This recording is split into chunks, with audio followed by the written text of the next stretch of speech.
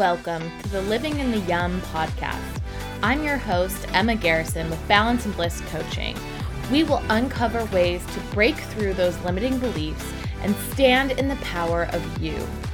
Each week, the Living in the Yum series brings innovative, thought-provoking, and actionable content to help you gain clarity, alignment, and connection with your soul and heart.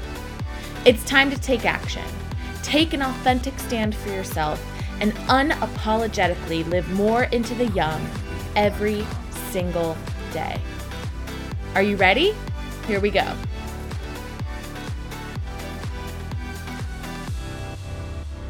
So Robert is an internationally recognized trainer and developer in NLP coaching, which I actually got all of my training from NLPCA, which Robert is a part of, and I learned mostly from him, which was incredible.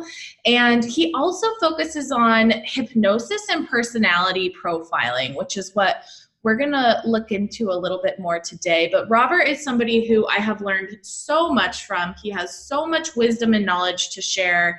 And I think you are just phenomenal at teaching what you teach. And it's changing, and it's changing lives all over the place. I know the majority of the people who I went through training with have since, launched businesses or have become life coaches or are using it in different facets, like in the corporate world. So what you're doing is really incredible, and I'm just so happy to have you here.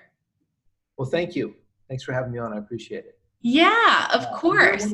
You're one of those bright light bulbs in the classroom that when you're there, you stand out, you get noticed, and you're always contributing to the class. You're always asking meaningful questions and things like that. So we love having your energy there. Oh, thank you. The rest of your family as well. Yes, it's a family affair with the Garrisons. Okay, well, why don't you start by telling us, just plain and simple, what is hypnosis? So for somebody who's never heard of it or experienced it, how do you define hypnosis? Gosh, so hypnosis is, defining hypnosis is kind of like defining neurolinguistic programming, right? Mm-hmm. It's a little bit nebulous, and there's a lot of difference of opinions. And think of hypnosis as an altered state of mind and body where you are more open and receptive to a new suggestion or a new idea. Now, this doesn't mean just because you're more open and receptive that anything's going to change. Mm-hmm. It's simply a more open and receptive state where there's a lot less of what we call the critical faculty playing in. And the critical faculty is that part of your mind that always goes, I don't know what I think about this, and what about that? It's that very skeptical, they're very discerning. It's a very useful part of the mind, but it's not useful when you are working on installing a new habit or a new suggestion. And for a lot of us, when we're trying to do that, it's very hard to fight that kind of negative talk in our brains. So in a hypnotic state, we know that the brain wave activity for good suggestibility is going to be a bit lower than your normal waking state. So your normal waking state would be beta, brainwave state. Then there's alpha, where your mind starts to go kind of quiet.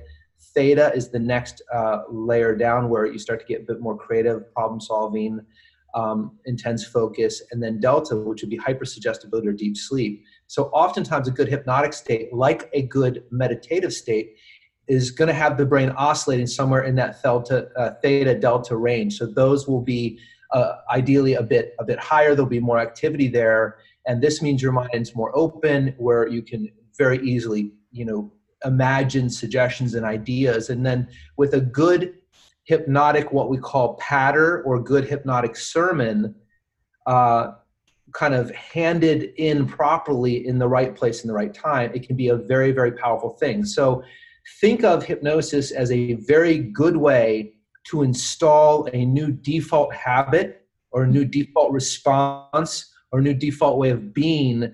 And it's best to do it by attaching it to something you already know that you're going to do. Okay. So we get the mind to this more altered, open state. And then we carefully implant a properly structured suggestion and attach it to something we know you're already going to do. This is the best formula for getting new ideas in the brain.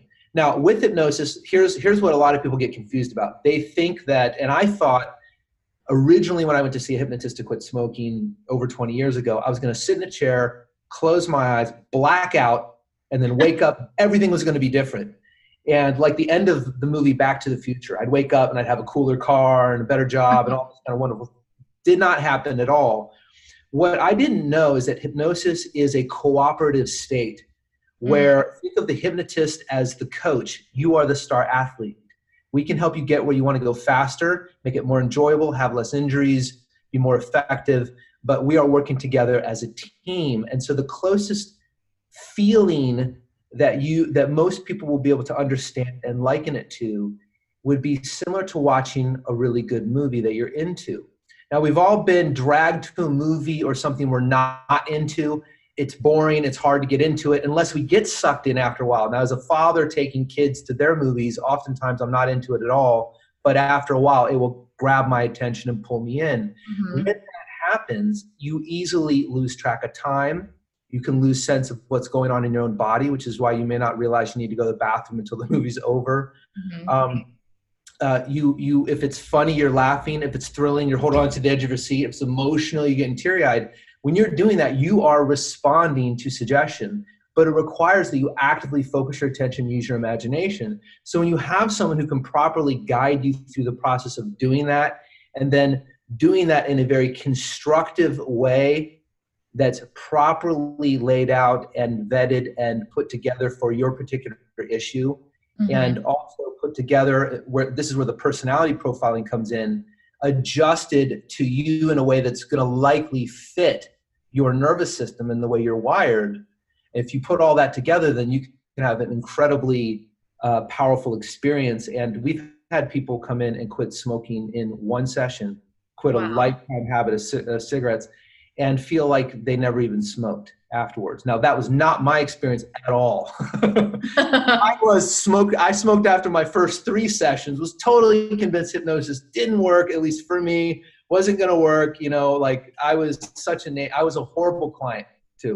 Very, very negative, very skeptical. I hid cigarettes under the seat of my car when I went to see the guy. Oh gosh. He asked for my empty pack. Like I completely plotted on smoking on the way home.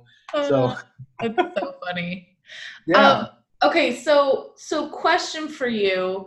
So it sounds like hypnosis, and I love that we're doing this, and I sort of did this intentionally because I have not taken your hypnosis course yet. I have never been in a hypnotic state before that I'm aware of. I'm sure I have, but just haven't been in tune to it. So what it sounds like is hypnosis helps us come to a different state of mind. Is that right? So when you were talking about beta and delta and theta, maybe that is peeling back different layers of consciousness. Is that right? Well, no, the only concern that we have with the brainwave state and getting you in a more relaxed and open state is that you're less critical of new ideas. So you're in a less critical state, and you're in a more open, receptive, creative, kind of playful state, what Walt Disney would call the dreamer. You're more in that mode, and that way we can unencumbered rehearse and practice new habits and new ways of being. But with a good hypnotist, we can embellish it in such a way where that new habit will feel immediately as if it's like, this is kind of how it's always been. So when hypnosis is done properly, you can very rapidly change behavior. So I use it as a tool. I'm never committed to neurolinguistic programming versus some somatic technique versus neuroscience versus hypnosis. I'm looking for what is going to get the job done fast. Now, once I've done a piece of work with a person, or for particular things like smoking, like stress, like weight loss, I will go in and use a hypnosis session because it's the fastest way to create that new tendency towards that new habit, towards that new behavior, until it gets carved into the nervous system and eventually becomes a way of being. So for example, in a smoking or weight loss program, my goal is to get that new way of thinking, that new way of being, of relating to cigarettes, food, whatever it is, up and running on autopilot. Once it's up in autopilot, then it kind of keeps it's like a self-winding watch at that point. It kind of self-reinforces itself. Yeah. And you adjust it from there moving forward. Okay. So essentially we're in a state where we don't have the ego chatter. There's less of that, and think of it like a really intense movie, right? There's a big difference between reading a book or seeing a little black and white movie with no sound and seeing it in the movie with the IMAX and the feeling. You're there, you feel the emotion, and when you combine visualization with strong emotion, it's incredibly powerful. You know, if you compare hypnosis to visualization, I would say the biggest mistake I made for years, and I see most people make with visualization, is they will practice visualizing what they want, which think of visualization as a junior form of hypnosis, right? But they're practicing visualizing what they want, but they don't pay attention to making sure they're imagining it in a way that feels good. So it's very important when you imagine yourself in that movie, you see yourself enjoying it and you feel good. If you don't, you'll tend to move away from it because we always avoid what feels uncomfortable. We seek what feels good, and then we try to conserve energy whenever possible. Yeah. So when you use that visualization and you make it very rich, visual, auditory, kinesthetic, and then you amp up the emotion and you combine the two together, that will create a pull for that direction.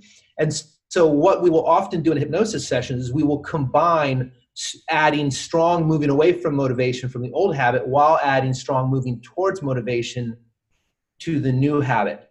So hypnosis is a condition. Think of it as kind of like a conditioning tool. Okay. And but it can also be used to help someone really flip on a habit as well. And so we often will use it for that. Now, there's a lot of other different kind of uses for hypnosis too that we don't talk about very much. But one of them that's kind of interesting is finding missing things like wedding rings and gold and diamonds. Oh. Yeah. That's called forensic hypnosis. I don't do much of that. And when I do, it tends to be hit or miss. But often what I'll do is you can take a person and then help them get into a hypnotic state and then walk them through. I have a little procedure that I do. I have them walk them through different parts of their house and find the likely hiding spot. And so we've used that to recover lost items before. So cool. Yeah. So cool. Yeah. So tell us a little bit more about that. So I heard you mention like breaking habits. So weight loss and stopping smoking and finding gold in your house. What else? Like if somebody's curious about hypnosis, what would be a kind of trigger for them to say, "Ooh, I should go try hypnosis"? What types of things do people come to you for most often?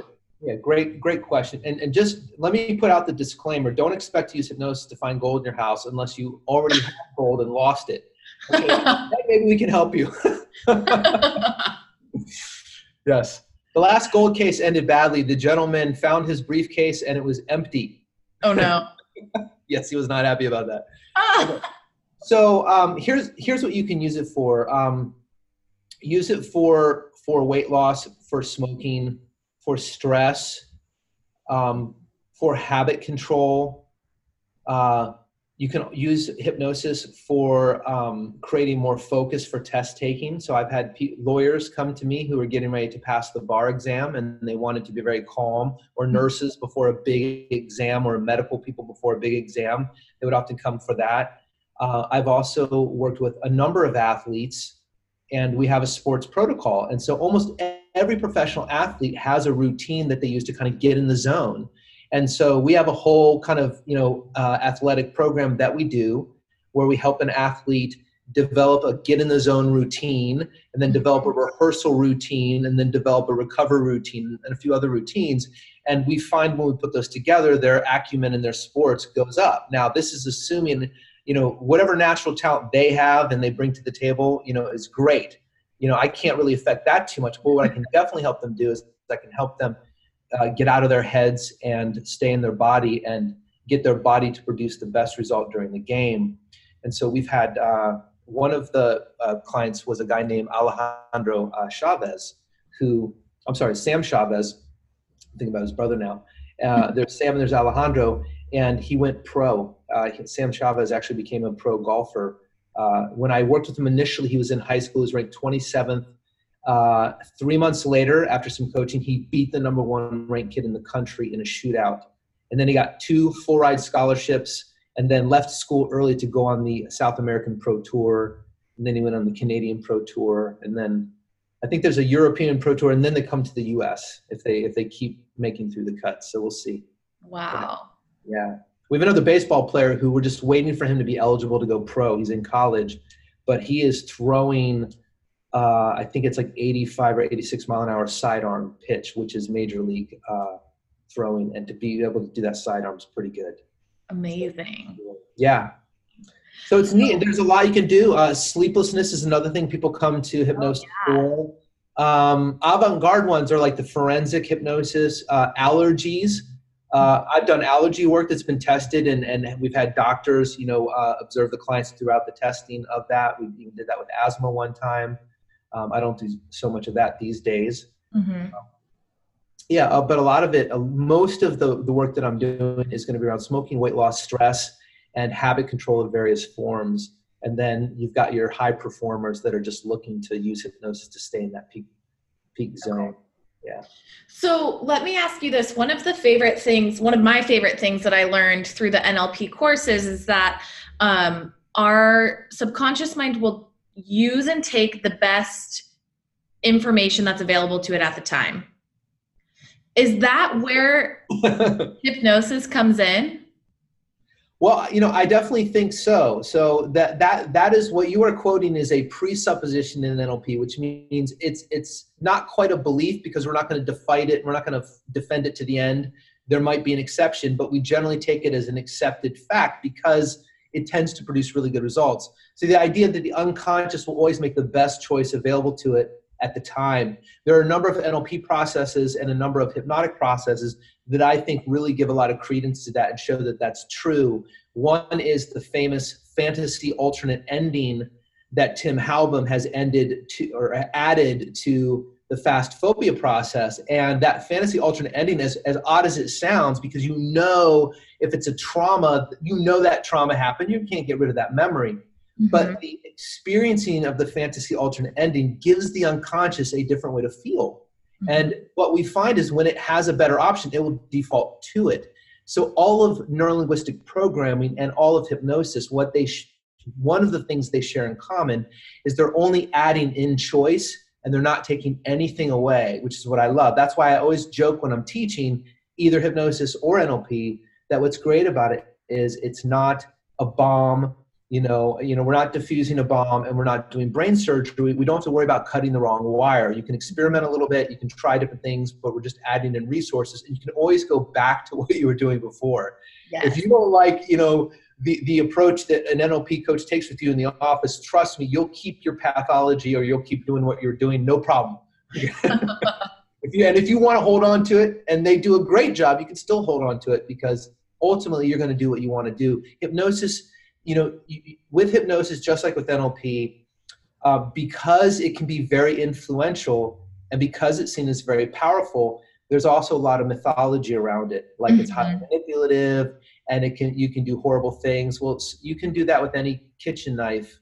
And you can do horrible things with a pen and a computer these days as well. I mean, if you've seen reviews online, it's really easy to go out and try to inflict harm on another human being if you want to do that. Yeah. And both of these are amazing skills. I love them because they're the two most powerful, non-invasive, non-dogmatic, non-judgmental approaches that I know to help people that really work and really help people. It's really helped me. I've seen it really help so many other people. Mm-hmm. And I totally believe in it. And I love the fact that it allows me to help another human being regardless of their age, their race, their creed, their religious identification, their personal beliefs. There's none of that. One of the things that always was, upsetting to me when I would try to belong to a community, particular spiritual type community, mm-hmm. is the dogma and a lot of the rules and a lot of these like unspoken agreements that you have to follow in order to kind of belong. And there was, within that was embedded this idea that, and if you didn't, you're kind of out a little bit. And I think after having a couple of experiences like that, where it's like when I decided to be me, suddenly I was out of the group. I didn't really like that. You know, NLP and the hypnosis community, you know, really brings together a whole different group of people from all kinds of walks of life. That's why the NLP trainings are so awesome, because you might be sitting next to a venture capitalist or one of the founders of PayPal, and then you've got, you know, Shiloh, the massage therapist, you know, who lives in a yurt sitting on the other side of you, and they're awesome, and everyone gets along, you know. It's so true. There's such a wide variety. And I think more so in my master's course did I witness that than my practitioner. But it's, there's, you know, the investment banker who you think won't even crack a smile. And, you know, an hour later you're doing a process with them and like the vulnerability is everywhere. Yes. And it's so amazing to get to witness and impact and experience that with other people. Yeah. And I think that community piece that you're hitting on of the lack of judgment and just really getting curious, that's one of my favorite parts about the community and just learning NLP, and I'm sure hypnosis is the same, where there's just a lot of support and guidance in how to move through what we've experienced as human beings. Here's a good reason. I'll give you a really, really good reason to want to learn hypnosis, why everyone should learn the art of hypnosis, which is how to get yourself into that hypnotic state and how to properly construct a suggestion and implant it in such a way that it causes a change in the nervous system. So when you can do the two together successfully, at least for yourself, to me, that is the sign of a successful hypnosis session. But here's a reason why everyone should want to learn it. My public service announcement to everyone listening is you are already doing it. You are already doing self-hypnosis every single day, day in, day out, all day long, that there is an internal chatter in your mind. Realize this, when you are having that little chatter, that little kind of like, you know, or those little, I call them harumps, or the little like, I can't believe she, what, anything like that. You are always and you are constantly talking to yourself in your head. More than any other input is your own internal dialogue.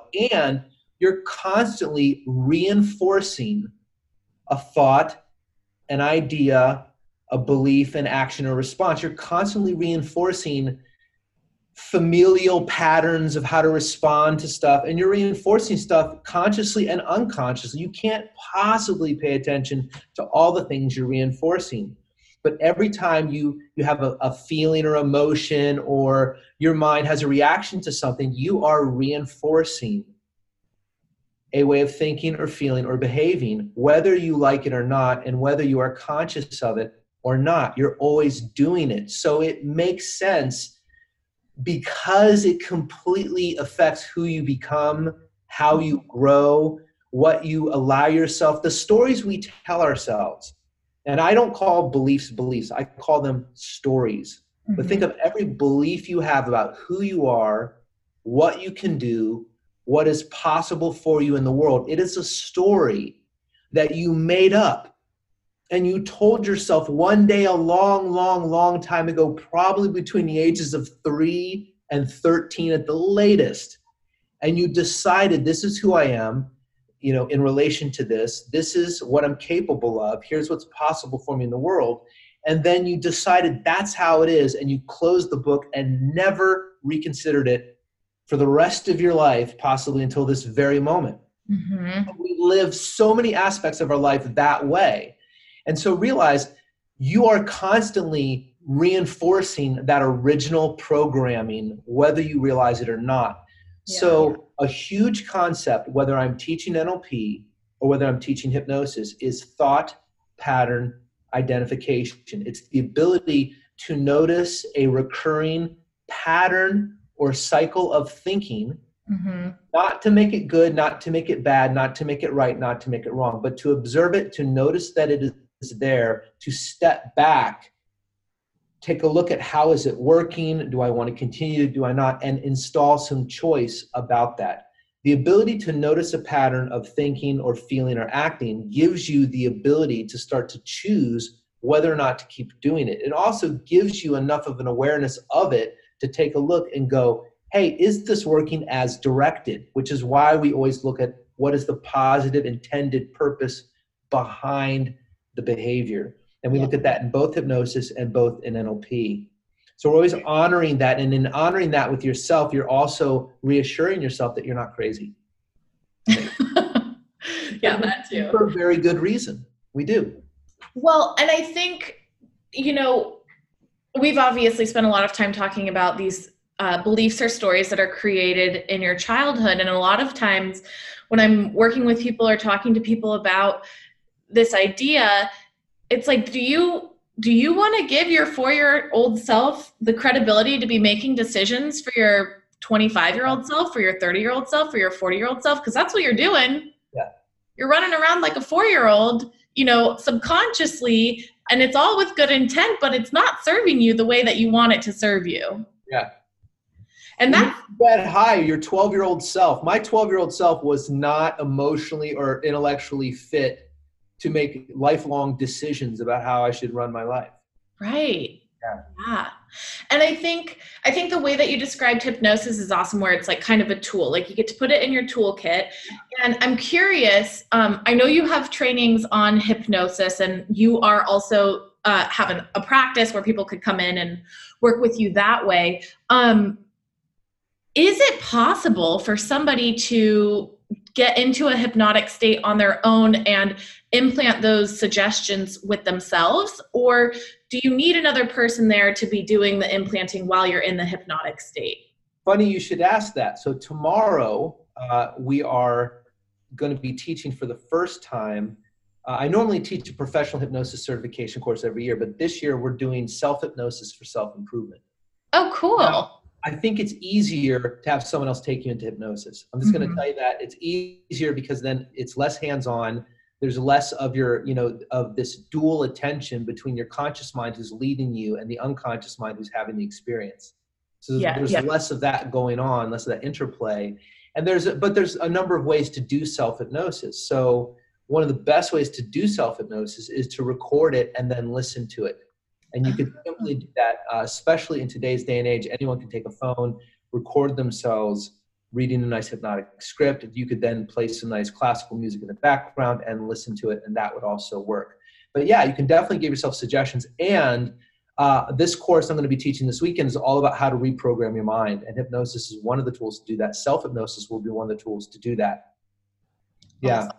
You can definitely do that, and you should do that even if you are doing formal hypnosis with someone else. You want to do that because you want to practice putting a suggestion in your mind, watching it take hold. That will also make you aware of how influential you actually are on yourself. Oh, yeah. Yeah, it's sometimes scary, and it's also really empowering to witness how much control, but also influence that we have over our own experience. And I love too that you brought up the recording, which it sounds like is something necessary for self-hypnosis, but somewhere along the way I had a coach say to me, when you wake up first thing in the morning, record, all the things that you love about yourself or whatever you want to reinforce in your own voice, and then listen to that every hour on the hour or whatever throughout the day, because our, and again, I don't know the exact science behind this, but it's either our subconscious or unconscious or some part of our brain is triggered when it hears our own voice saying to us whatever it is that's coming through. Is that in line with what you teach as well? What you're talking about are affirmations, and I think that they can be, for some people, I think that voice can be very soothing. And I think for other people, it may not be so soothing. It kind of depends. I will tell you that one of the first times I recorded a hypnosis CD and listened back to it, I was horrified at how nervous and agitated my voice sounded on the tape. So here's my NLP answer to that. My answer is it depends completely and entirely on the meaning you make about hearing your own voice. If you like the way it sounds and it makes you feel yummy, since we're talking about the yum, and I'm all about yummy and yucky, right? Getting rid of the yum and the yum. But if you're talking about yummy, here's the deal. With stuff like this, there's no need to overthink it. Try it. If you like it and if it works and it makes you feel good, that's enough. Yeah. If it makes you feel good and keeps you focused, even better. If it makes you feel good, keeps you focused and gets you to take action, even better still. And if you can make all that fun, now you're in the money and you're going to be in what we call a flow state of activity, and life's going to be very good and very enjoyable. Mm-hmm. So yeah, but I would say, try different things. When it comes to different self-hypnosis techniques as well, we've been experimenting with a lot of different ones just leading up to the workshop. And all of them, I think it's a matter of personal preference. Really, I would suggest that people learn how to talk to themselves. You want to learn self-hypnosis to learn how to talk to yourself in a way that is very constructive and effective and useful. Even if you don't ever do a formal hypnosis session with yourself, start to really become aware of how you're talking to yourself and where it's useful and where it's maybe not so useful, because that's a very easy way to improve the quality of your life very quickly. Yeah. Very, very quickly. I'm also a big believer in having an idea in your mind of what an average day in your ideal life would look like. And one of the reasons for that is your unconscious will organize itself around that. But one of the coolest things is that, and I always have executive coaching clients do this, when you think about what an average day in your ideal life would be like, you're inevitably going to find parts of your life right now that are already ideal. Mm-hmm. And that will fill you with a lot of gratitude. So it will work like that gratitude list, because it will fill you with a lot of gratitude, and you'll have a lot of good feeling because you'll be aware of these areas in which your life is already ideal, while you're starting to pepper in those other areas as well. Yeah. It's almost like, this is oversimplification of what you're talking about, but it's almost like bringing the awareness up and witnessing the things that are happening in the way in which you want them to. And I think tapping into the exercises that you're talking about helps just heighten that awareness and that gratitude practice. And I think that's awesome. Yeah, and it tunes it up too, because with a good coach or a good hypnotist, we can help you get very, very clear on a goal that's meaningful, because we can make sure that, like I have a new coaching client right now. One of the first things we did with him is we did values elicitation. Mm-hmm. And we went through and took a look at what are his most important values, because we want to know that and respect that when we are vetting different ideas. If if the most important thing to you is time with your family, that may cause you to make a very different set of decisions than if the most important thing to you is to make more money, for example, in your business and your career. So it helps us make better decisions. So a lot of what we will often do is build a good, compelling goal in the beginning. But boy, once, using these tools, you can build a very good, compelling goal. You can build a yummy life, and then you can fine tune the areas that aren't quite, popping the way you want. It's never going to be 100% perfect, but you can certainly, there's always what I call very low-hanging fruit areas for everyone when it comes to personal development.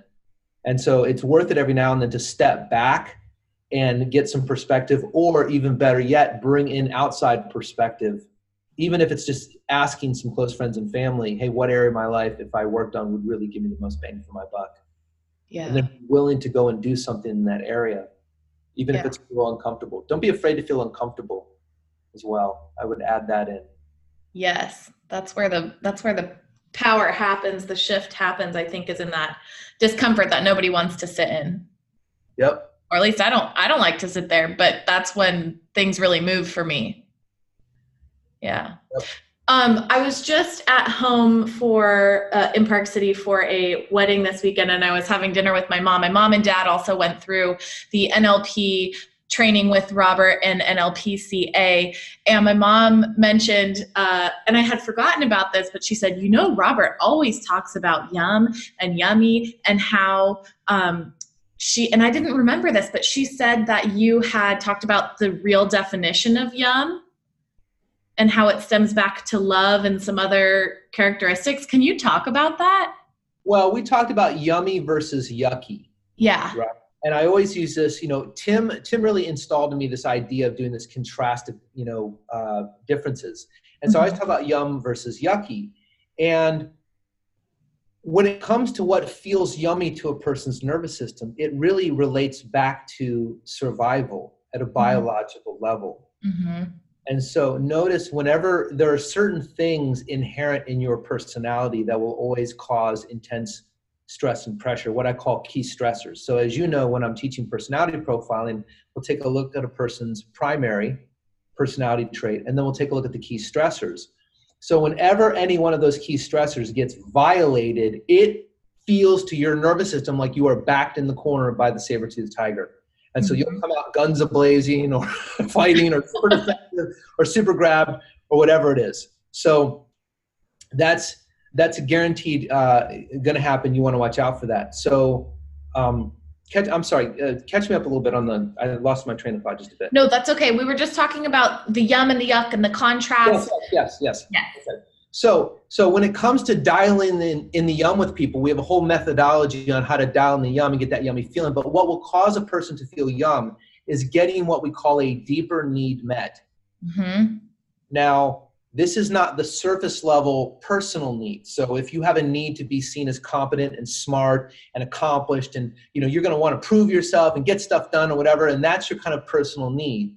Whereas someone else may have a need to be seen as special and unique and different. So for them, it's all about being unique and special and different. So that's what they're trying to prove about themselves. So that's what's happening on the surface level of both these individuals. Other people are trying to prove that they're safe and secure. Other people are trying to prove that they belong. Other people are trying to prove that they're free.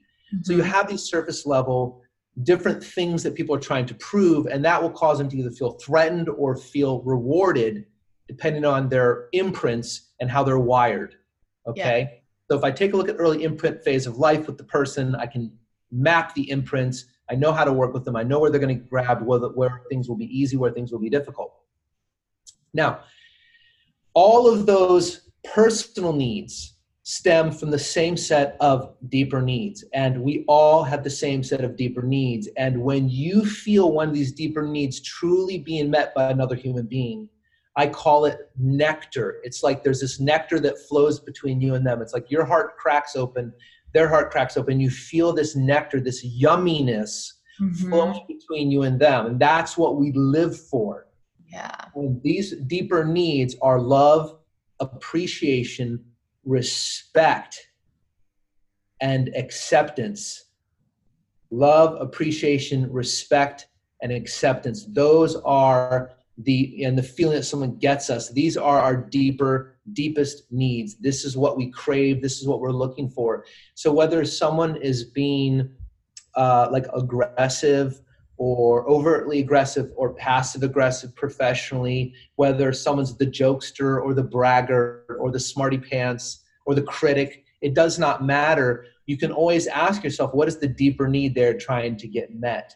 And I guarantee you, if they're salty with you, if there's friction, if they're anything less than yummy, the attitude I take is it's fear talking. Totally. Anything less than yummy, it's fear talking. And if it's fear talking, that means one of those deeper needs is feeling potentially violated, or they're feeling they're not getting met. Now, here's what's crazy cool about this. When you learn to address the deeper need in the other human being, and you get good at giving them the deeper need, you can literally not give them what they're asking for on the surface level, whatever that surface level request is. You can literally not give them what they're asking for, and they will thank you and come back for more. Because it was never about the surface level request, it was about the deeper need. And we've all had the experience, right, where someone made some demand of you and it felt like a power trip, or it felt like controlling, or something about it felt off, right? But you, for the sake of the relationship or because of the professional, relationship or situation, you decided, okay, I'll give them what they want. And you did, and they still weren't happy. Right? Or maybe you had the experience where you gave someone else something, or you demanded something of someone else thinking that would satisfy you, and then you eventually got it and you still didn't feel satisfied. Oh yeah.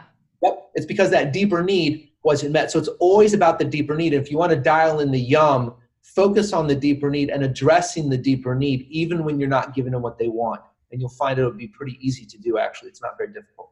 Yeah. Yeah. And I would recommend, Robert actually teaches a class on these personality profiles that he's referencing, and they are so beyond useful in day-to-day life, in marriage. I would imagine, I'm not married, but I would imagine they're helpful in marriage, with your kids, with your coworkers, with your boss. I mean, you can utilize this information in a really ethical, loving way that can help nourish relationships. And I think this goes back to when you're talking about that fear talk, like anytime we're in, or this is my experience, anytime that I'm in a state of anger, sadness, annoyed, irritated, it all stems back from, to your point, one of these needs not being met, or feeling threatened, or feeling insecure. And these tools of just having the knowledge and awareness of knowing how to identify, ooh, that's kind of a competency person, or that's a belonging person, and how do I help get them onto a level playing field so that we can have productive dialogue, is like out of this world valuable. So I highly recommend the How to Read and Lead if you're still doing that. Thank you. And it makes it easier to please people.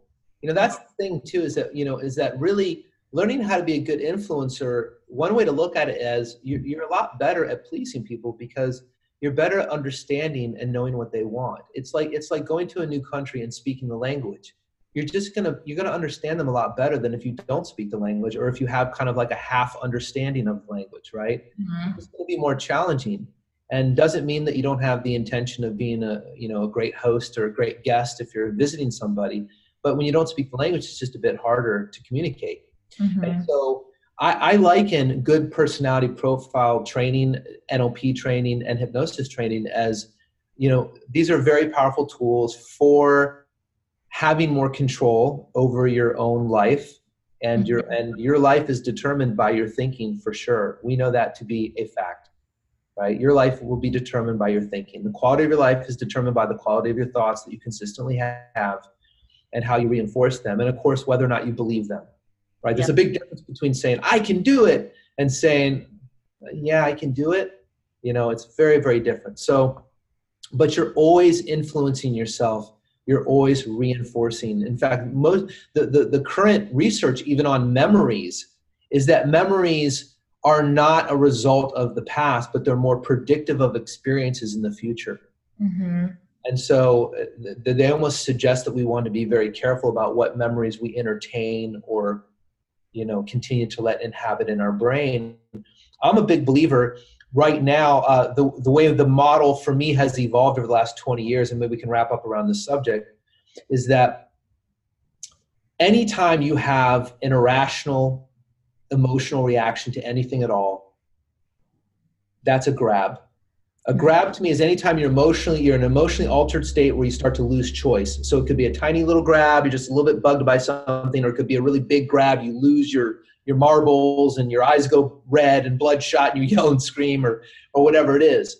But that's always going on in the nervous system. And I really believe that anytime you have an irrational emotional reaction, it can be traced right back to an imprint. So we call it the gift in the grab.